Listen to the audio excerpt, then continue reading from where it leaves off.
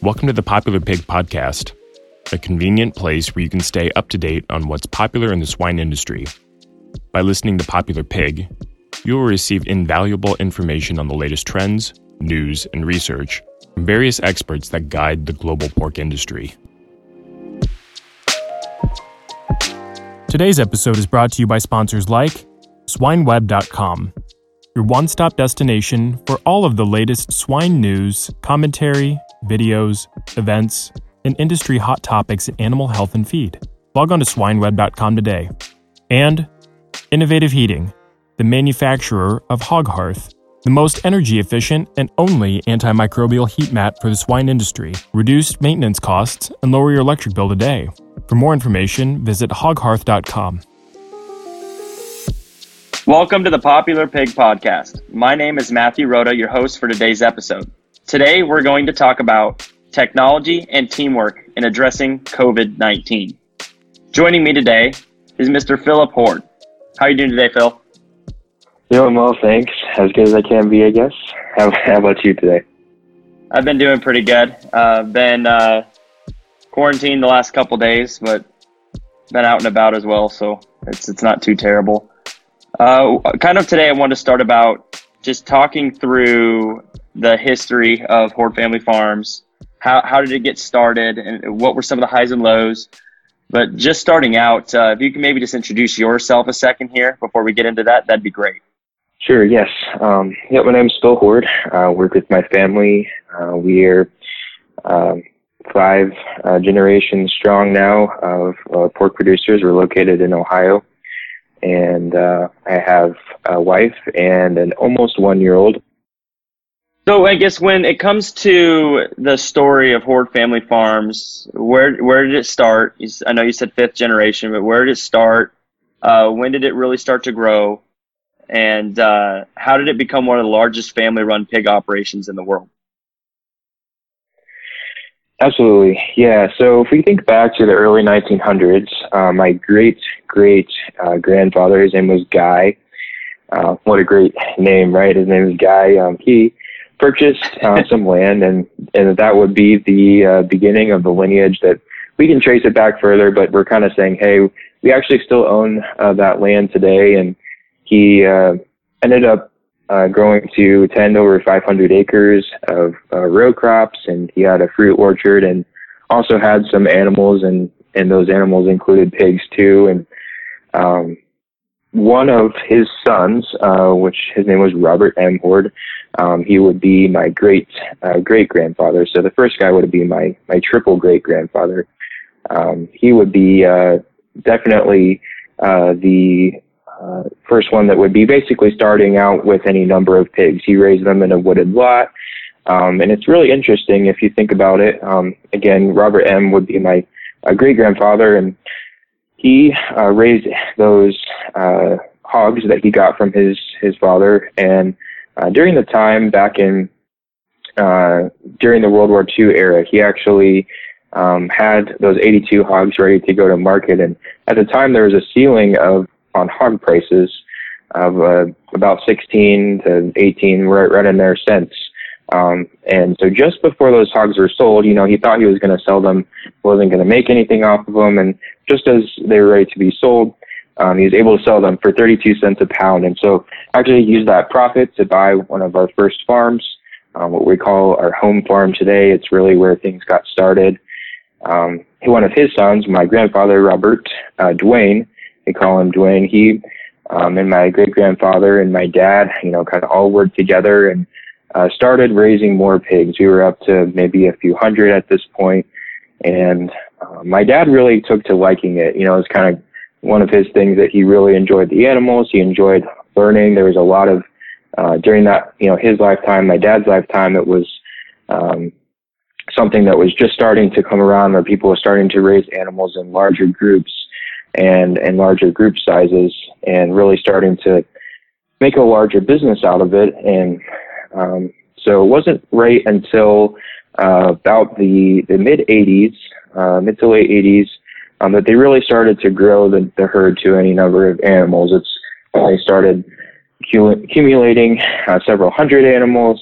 They built their first commercial grade sow farm. Once my dad, Pat, graduated high school, he really took off. And so really the business has grown the last 30 years or so. When we look at the timeline of growth and where we've been able to, accomplish things today. And I'm happy to report that my grandfather is still involved. My grandfather and my grandmother and my parents, my wife, and one of my sisters are involved in the business, as well as one of my uncles, one of my dad's sister's husbands. He works in sow farm management with us, and it's a cool family business to be a part of. When you mention what it's like to be part of, one of the largest family-run pig farms in the world, I don't really think about it that way a lot of times, but I guess statistics would say that we would be in the top few hundred in the world. And, I always answer the question about bigness or vastness, or that's a lot of number of hogs, with the answer of, it's never been about how many or striving to be the biggest. That really wasn't the goal. I don't think as I talk with my family and we look back at the history of it, it was never about that. It was more, how can we, sure, there were times of uncomfortability and when we were in major growth phase, those were tough times and things we worked through, but it was never about how many could we have. And, I think it's always been more about quality and excellence. And today, I think that size, in my opinion, size is necessary in a commodity scenario to maintain a level of ability to be competitive. So there's definitely a balance there, but I guess that's a quick little overview for you there. No, that makes a lot of sense, and it's really fascinating to kind of hear how the business grew and how it was passed along, and then how really once your dad graduated high school and kind of moved things into the modern era of pork production, how you guys were able to scale this from maybe a few thousand to right around 30,000, and now be able to compete with some of the larger operations. And it's got to be really rewarding to be able to work with your family every day, even if there's some challenges that may come with that. I'm sure that's a reward in itself. Absolutely. There's always fun things to work through in family. I think anyone that's worked in a family business or, even worked with their family in a business that isn't theirs, there's always challenges, but I think it's very rewarding. You said that, hit the nail on the head there. So what keeps you up at night? Being a fifth generation pork producer, how do you see things, and what are the things that concern you day to day? Sure. I really think that it comes down to, we don't know what's next. And, we're taking this a day at a time. I think right now and even, I guess before COVID, really what, and still now, but before COVID and, kind of before all this craziness happened, my role was, I was working on how to add value and to help improve the business. And, those things such as cost reduction and working on return on investment, production improvement. It's a fun area to be in because I'm naturally connected to most areas of the business and have have the opportunity to work alongside my family and our key team members who have been in the trenches for the long haul. And so really when we're faced with challenges, and maybe people in agriculture can relate, right? Because we have challenges from a lot of different angles in terms of, in the swine industry, we think of challenges, disease challenges. It's not something we're kind of always on heightened awareness of. It's something we're always looking at. We're always testing animals to ensure, to know their status. What is we dealing with? And mitigation has always been kind of part of our DNA, right? Trying to mitigate disease. So, a lot of it was natural to us when we started looking at what we needed to do. I guess, when we think back to, when things first started, right? When we first started hearing about COVID, I think some of, agriculture people in the swine industry were probably naturally some of the first to begin noticing or paying more attention to it. because of the African swine fever, and that had already been ravaging China for a while. And, this was one of our many potential roadblocks to the U.S. exporting significantly more pork to that country. And then, you add a world pandemic to the mix, and obviously things could get a lot more ugly. But, I could go into some detail there on what we did on our farm, if that would be something you would be interested in. Yeah, when you think about everything that you did to respond to COVID-19, and because you are in the swine industry, you had a little bit of a heads up. How did that affect that, and what did you guys do? Yeah, sure. We, as a business, we started discussing this more heavily as a management team back in late February. We started hearing rumblings of this in China, around the first of the year. Some reports well before that. There's speculation. We didn't really get a lot of information at that time. And then, we started meeting regularly around the first part of March. And it's kind of hard to believe that was really only 6 or 8 weeks ago since this really started getting traction and became a real thing. It kind of feels like an eternity at this point. But, what we did is began putting a team together. We call it our COVID-19 task force, and began making plans. One of the first things that we did, as many did and were instructed to by their government authorities, was to implement new disinfection protocols for shared team member spaces and shared surfaces, things that people were commonly touching, and going through some protocols on glove wearing and things like that.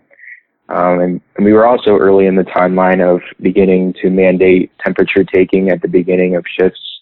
Currently at our sow farm locations, we have mandated temperature taking at the start of the day and recording of that. And then here we fast forward a few weeks, we have provided masks as well for team members. But, as the virus has continued to spread and time has went on, we've also changed up our sow farm team schedules quite dramatically. So to, kind of reduce the potential contact as much as possible, we split up individual farm teams into 2 different teams. So what may have been a group of 9 people or 8 people on a 2,500 head sow farm, we're now split into groups of 4 or 5. And they're now working 12-hour shifts, 4 days on and 4 days off. Yeah, initially we were worried what this would do for team morale and dedication, and but we've been kind of blown away by our team's response in the crisis and the ability to keep getting the work done and getting it done with excellence. And by all means, sure, there's been some issues to work through, but I think this is one example or way for us to continue working as an essential business by trying to figure out ways that we can maintain and continue operating while also providing more protection for our team members by limiting the amount of people that they're around each day. And, from a management standpoint, it also provides a little redundancy, right? In the event that one person from one of those 2 teams would get sick or become ill, it would still leave us with half of the team that would be able to work, and then we would be able to supplement the other team that went ill or became ill. And so it reduced our exposure to how many team members we would need in the event that, unfortunately someone may become positive. So what have been the most difficult challenges that your teams have had to face in splitting shifts like that? Yeah, for us, I think a lot of it came down to we were initially very worried about childcare. We have quite a few younger team members, and so naturally we were worried what that would do to their family structure. We have some individuals that may not have family in the area, or we have, maybe some single parents where that provides a challenge to them. But and we were fully prepared to work out what was needed. At the time, and child cares, were closing, and in Ohio, the governor was able to mandate some emergency essential type child care centers where these child cares could stay open and be a place for people that were working in essential industries to begin, or to be able to still send their kids there. And so that was one of our initial challenges we worked through. You know, the other one would be normally our team members weren't working 12-hour shifts and weren't working 4 days in a row. So by that fourth day, would they be, you know, pretty tired? And sure, you know, a few of them were, and we got feedback that, hey, my feet are hurting a little bit, and you know, but by and large, I think, you know, beyond working through some of the just naturally changing up the schedules, people have been pretty receptive to it. That's pretty neat. No, it's neat to see, because from a little bit of insight, how well your teams banded together and worked together through all of this, and it does seem like it's going really well. When we talk about the meetings and everything producers are going through right now, there are a lot of meetings that are out there. It feels like every time something changes, which seems to be day by day, a new meeting pops up.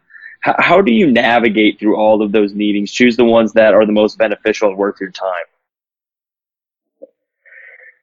Yeah, you know, internal meetings, we have chosen to obviously very, very much prioritize those. And as a management team, it felt like there couldn't be enough meetings on the front end of this as we were trying to get things figured out. Now that it's been several weeks, we're starting to hear from industry groups, you know, vendors, suppliers, you know, people wanting to reach out to help, or maybe they have a product they feel like could be useful. And, you know, those, we've just been taking those as we can and as we feel like the necessary to join. Meetings that have been very beneficial for those on our task force committee have been those with other businesses within this industry as well as outside the industry, to learn what they're doing. And, you know, I think there's been a lot of information sharing. I have a call tomorrow actually with some of our producer partners from the cold water packing group that we sell to, and we're kind of just going to share what we've been able to do in each of our businesses to see if we can continue supporting each other in that way. But, you know, again, by and large, internal meetings are certainly prioritized, and, you know, we've been meeting weekly, if not more than that.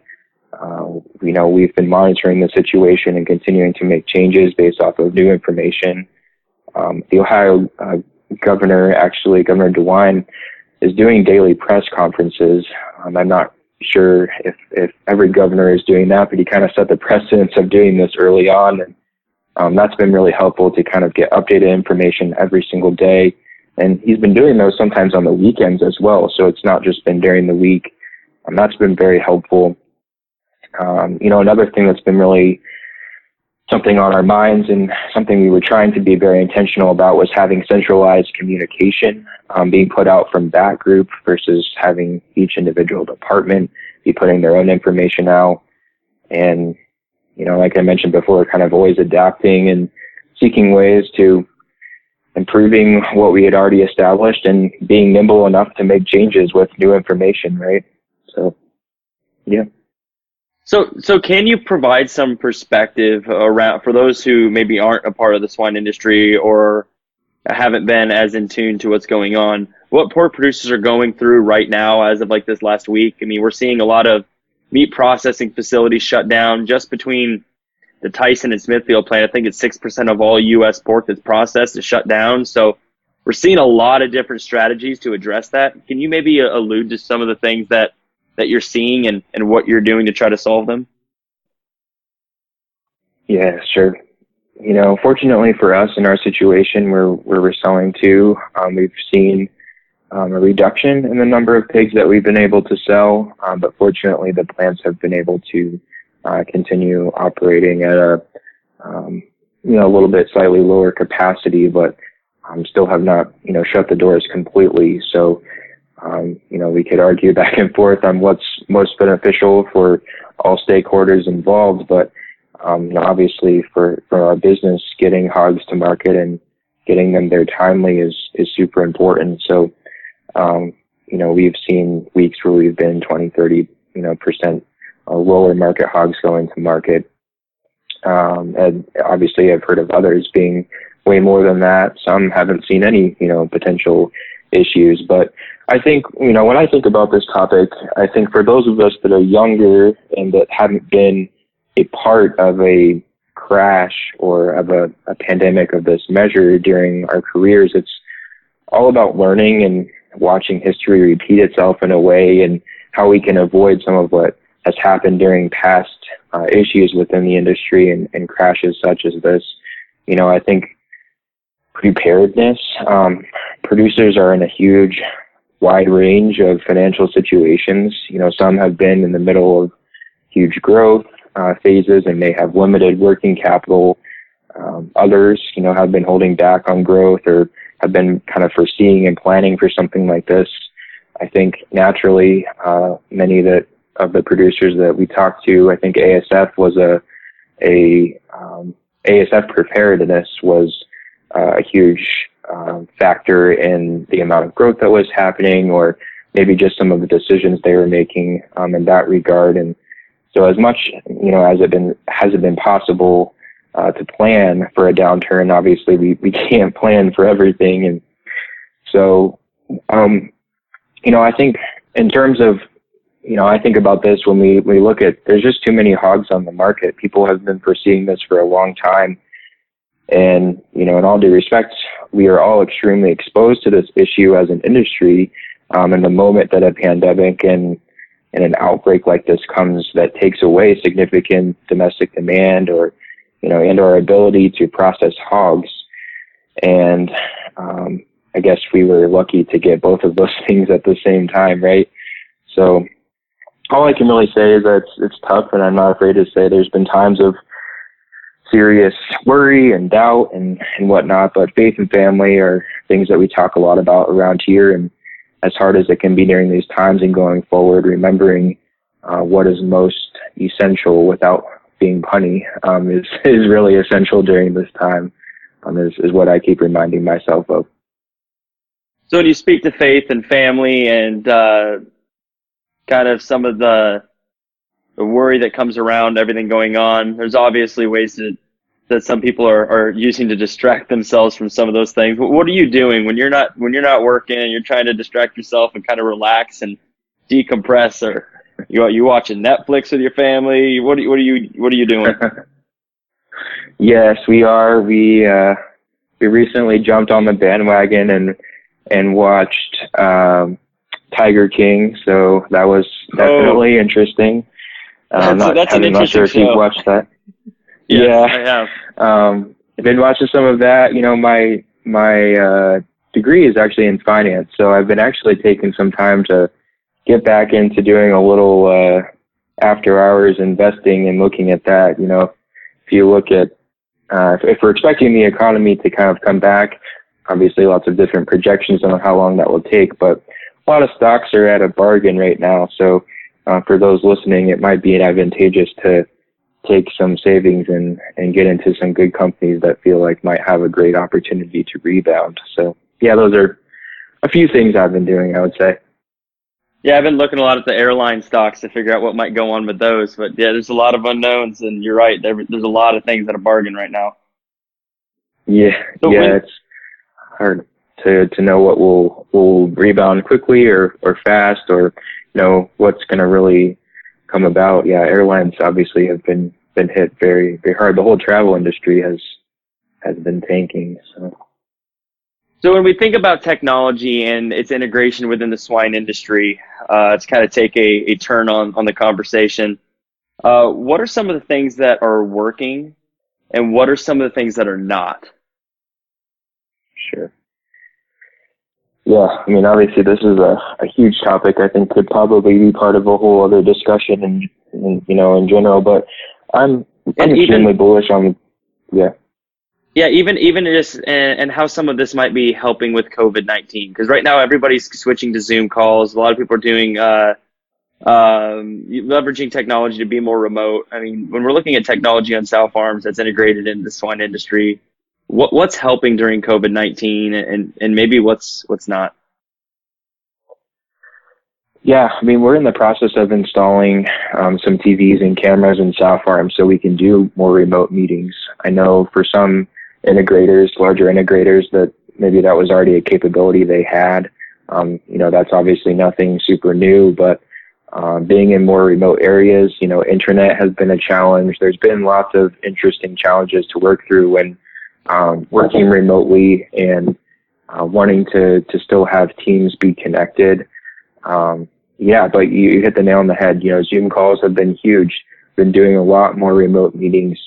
I mentioned we've had a few meetings today with our team, and one of them was with our sow farm teams. Everyone called in on the Zoom call, and we were discussing some things there. So it's very important to stay connected during this time, and we realized that early on as people are a lot more fearful when they don't hear what's going on, or when they don't think they have an understanding of what you're thinking or what is currently happening. So, for instance, in that call today, we explained the state of the industry. Some people read more news, are more connected than others, but in general, most of those people aren't staying up to date on that stuff. So it's our opportunity to give them our perspective on the industry. We discussed some of the things that we've been able to do from a financial standpoint to ensure the stability of their jobs and be able for them to explain that to their teams.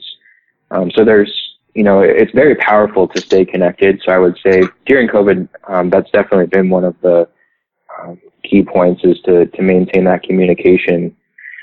But I would say in general, I think I'm obviously, we're younger guys, right? We're really bullish on tech. I think there's a lot of really cool things that are being worked on and, that can come our way. We've been exposed to various technology in farms over the past, 20, 30 years, right?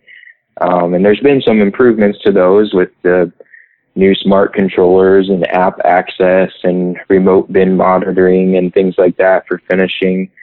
But what I'm more talking about is I think there's more innovation happening around things that have not been thought through or fully developed into a working or real product and concept. And, I think that's exciting. It's a huge opportunity. And I think what you guys are doing at SwineTech and innovating a new product to help save piglets' lives from crushing, an amazing innovation there. We're excited to be part of learning with you on your product. And it was obviously a potential answer to a huge problem that's existed for generations.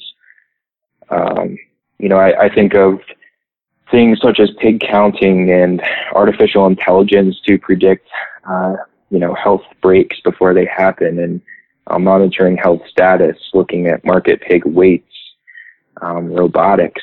Some of these things have been around and maybe we're early on, and now I feel like we look at the next 5 years and we're going to have way more developments in this tech space and artificial intelligence, and how can we utilize big data to make decisions for each animal. So yeah, there's a lot of things coming to fruition right now, especially when you start talking about predicting diseases over at the University of Minnesota. What they're doing with PED and what they're trying to do with PRRS is just, that's fascinating. And you've got Tammy Brown Randall over at Nebraska doing some computer vision and growth monitoring of finishing pigs.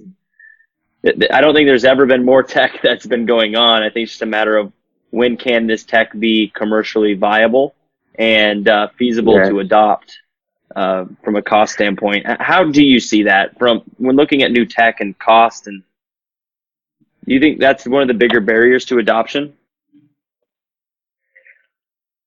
For some companies, it certainly is.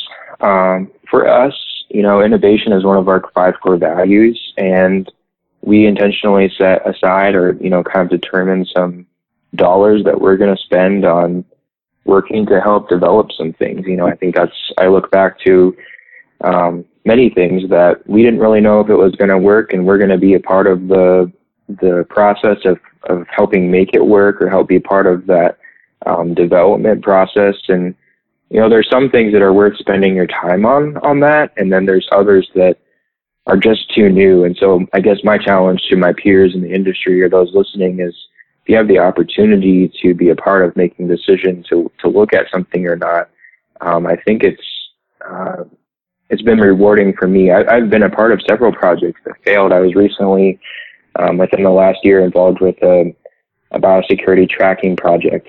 Great people were involved, but just the technology wasn't working how it was supposed to. And, that's when I left off earlier. But when we talk about tracking people and tracking vehicles and tracking objects and things that are moving from farm to farm, that technology exists. It already exists. So how can we use what already exists? And I say it's simple because I'm not a programmer and I know nothing about software, but it's just like, that, for instance, it's already in existence. How do we continue adapting it to our industry? And some of these companies, I think, have been really interested in seeing how they can adapt something to our industry, but it also takes that partner on the farm side or on the producer side to be willing to do that. And yeah, sometimes that is investment. But I do think that, at least for me, it's been very rewarding to be a part of those projects, even if they don't make it, just to be involved in the process and keep learning. And, I have confidence that a lot of those things will be certainly worked out within my lifetime. So what do you think the future of the swine industry looks like? I mean, you have been highly involved with new technologies. You've been around as a family for many generations. What do you think the future looks like? Next question. No, this is one of the hardest questions I think that I get asked in the industry. It's no one knows, obviously, but I think when we talk about, if we get back into our micro situation here, as far as there's too many hogs and not enough spaces for them to be processed and harvested, it's obvious that the packer producer model is beginning to look more like the chicken broiler industry. And will that completely transition? I obviously don't know. As our business, we have chosen to be a partner with our packer and look for ways to add value to what they're already doing and come alongside and learn what their goals are, so that we can help be a part of that conversation. This sometimes can rub people the wrong way due to the traditional cat-dog fight that many discuss that happens with the producer-packer. But, if you look at other industries, I believe there's still room for us to coexist, for each of us to do what we do best. When I think about this, I have a college buddy that works in manufacturing of mirrors for vehicles, right? Huge industry working on providing parts for vehicles. There's a lot of times those companies can be bought up by the larger producer of automobile, but there's still these, hundreds and thousands of these companies that are producing something that will be used for the end product. And, I think that there's still room for this model to exist. And I guess my point is that most people in this industry are either helping raise the animal or, harvest and sell the product. But both are very essential, right? And again, we have found ways to become connected with the end buyers of our meat, even though we're not processing and selling it ourselves. So retailers, food service, we've had the opportunity to be in a room with billion-dollar, food companies, and they're honestly trying to understand how do they source products that they can sell to their consumer and tell the story of agriculture. And they're genuinely interested in how the animal is raised and what the process is on the farm. And so this is the story that I like to tell. And this further connection and understanding throughout the food chain, I believe, will be the future. It is the future. It's here now, but I think it's going to keep expanding. It's going to keep, it's going to run deep. We're going to have more traceability. Let's be open to that. Let's help be a part of the process of making that great. That's already happening in many industries where we're tracing, but, there's some really cool technology that's being worked on that can help trace. And those things are going to have to be what we embrace, right? Because we're not able to each go out and sell to a consumer anymore. There's tons of amazing niche businesses that raise products where we can direct sell. There's large companies that are doing direct selling via e-commerce, but having that personal relationship with your farmer is becoming harder and harder in today's world, and it has been. So how do we help take, again, data that already exists, how do we get it into the hands of the consumer for them to feel more comfortable about where they're buying their food? And so I think that comes back into play when we start talking about how can we still be a part of the chain while producing pork in a commodity market. No, that's really great insight, and I think I'm hearing that enough over and over and over for it to really be coming to fruition in regards to where everybody feels like things are going. So you've kind of talked about your family's history, how you've come to where you are, how you've addressed COVID-19, how you see technology helping, and where you see technology in general, and then also where you kind of see the industry heading. When you think about just one golden nugget to offer all the people listening, what would it be? The thing that I have really tried to do is to keep learning. My golden nugget is probably pretty unexciting, but I've observed and I've learned from, very accomplished people in this world that if they do not keep an open mind and do not keep learning and adapting, that, that is a direct ticket to failure, the long term. And I think the reason why I brought up some of the things that I did was because sometimes there's some folks in our industry who want to keep things the way that they have been, and so call us millennials, call us whatever, we keep wanting to change things. But the reality is that, we've seen what happens when those people that are not willing to change, what exactly the outcome of that is. And so I've observed people being willing to keep learning even at late in their careers. And to me, learning is huge. Establishing strong relationships amongst your team and folks within the industry can be very rewarding. I love sharing and helping each other.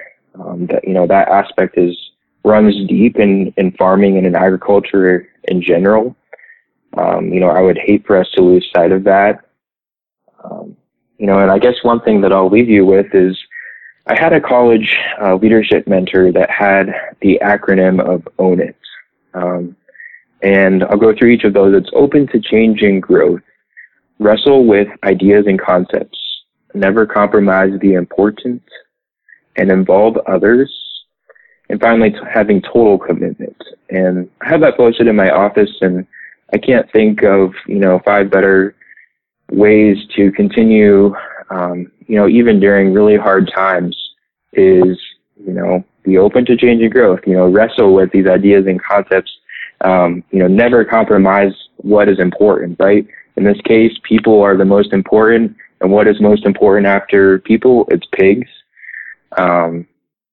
Involving others, like I talked earlier, involving our team, keeping, I'm happy to say that we're in some of the lowest turnover rates that we've been. Even before COVID, I think that that's been a huge thing.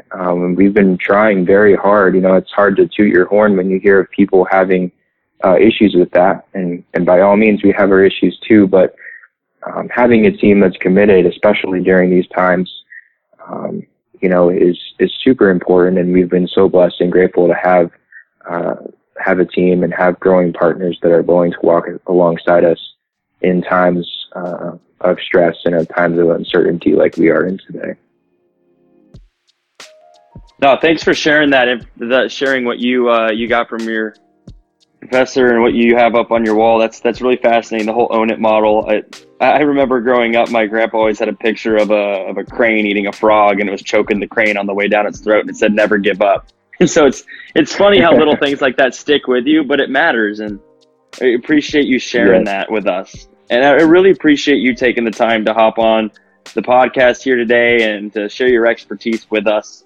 It really means a lot to at least myself and I believe it means a lot to a lot of people who are listening. Sure. No, thanks for having me, and stay well, and I hope to talk with you again soon.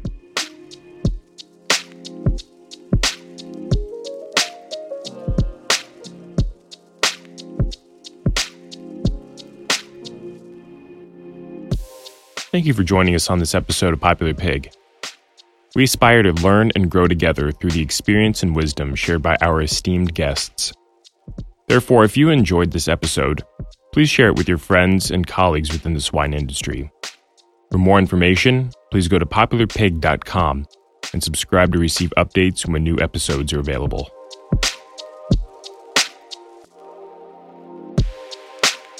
Today's episode is brought to you by sponsors like SwineTech.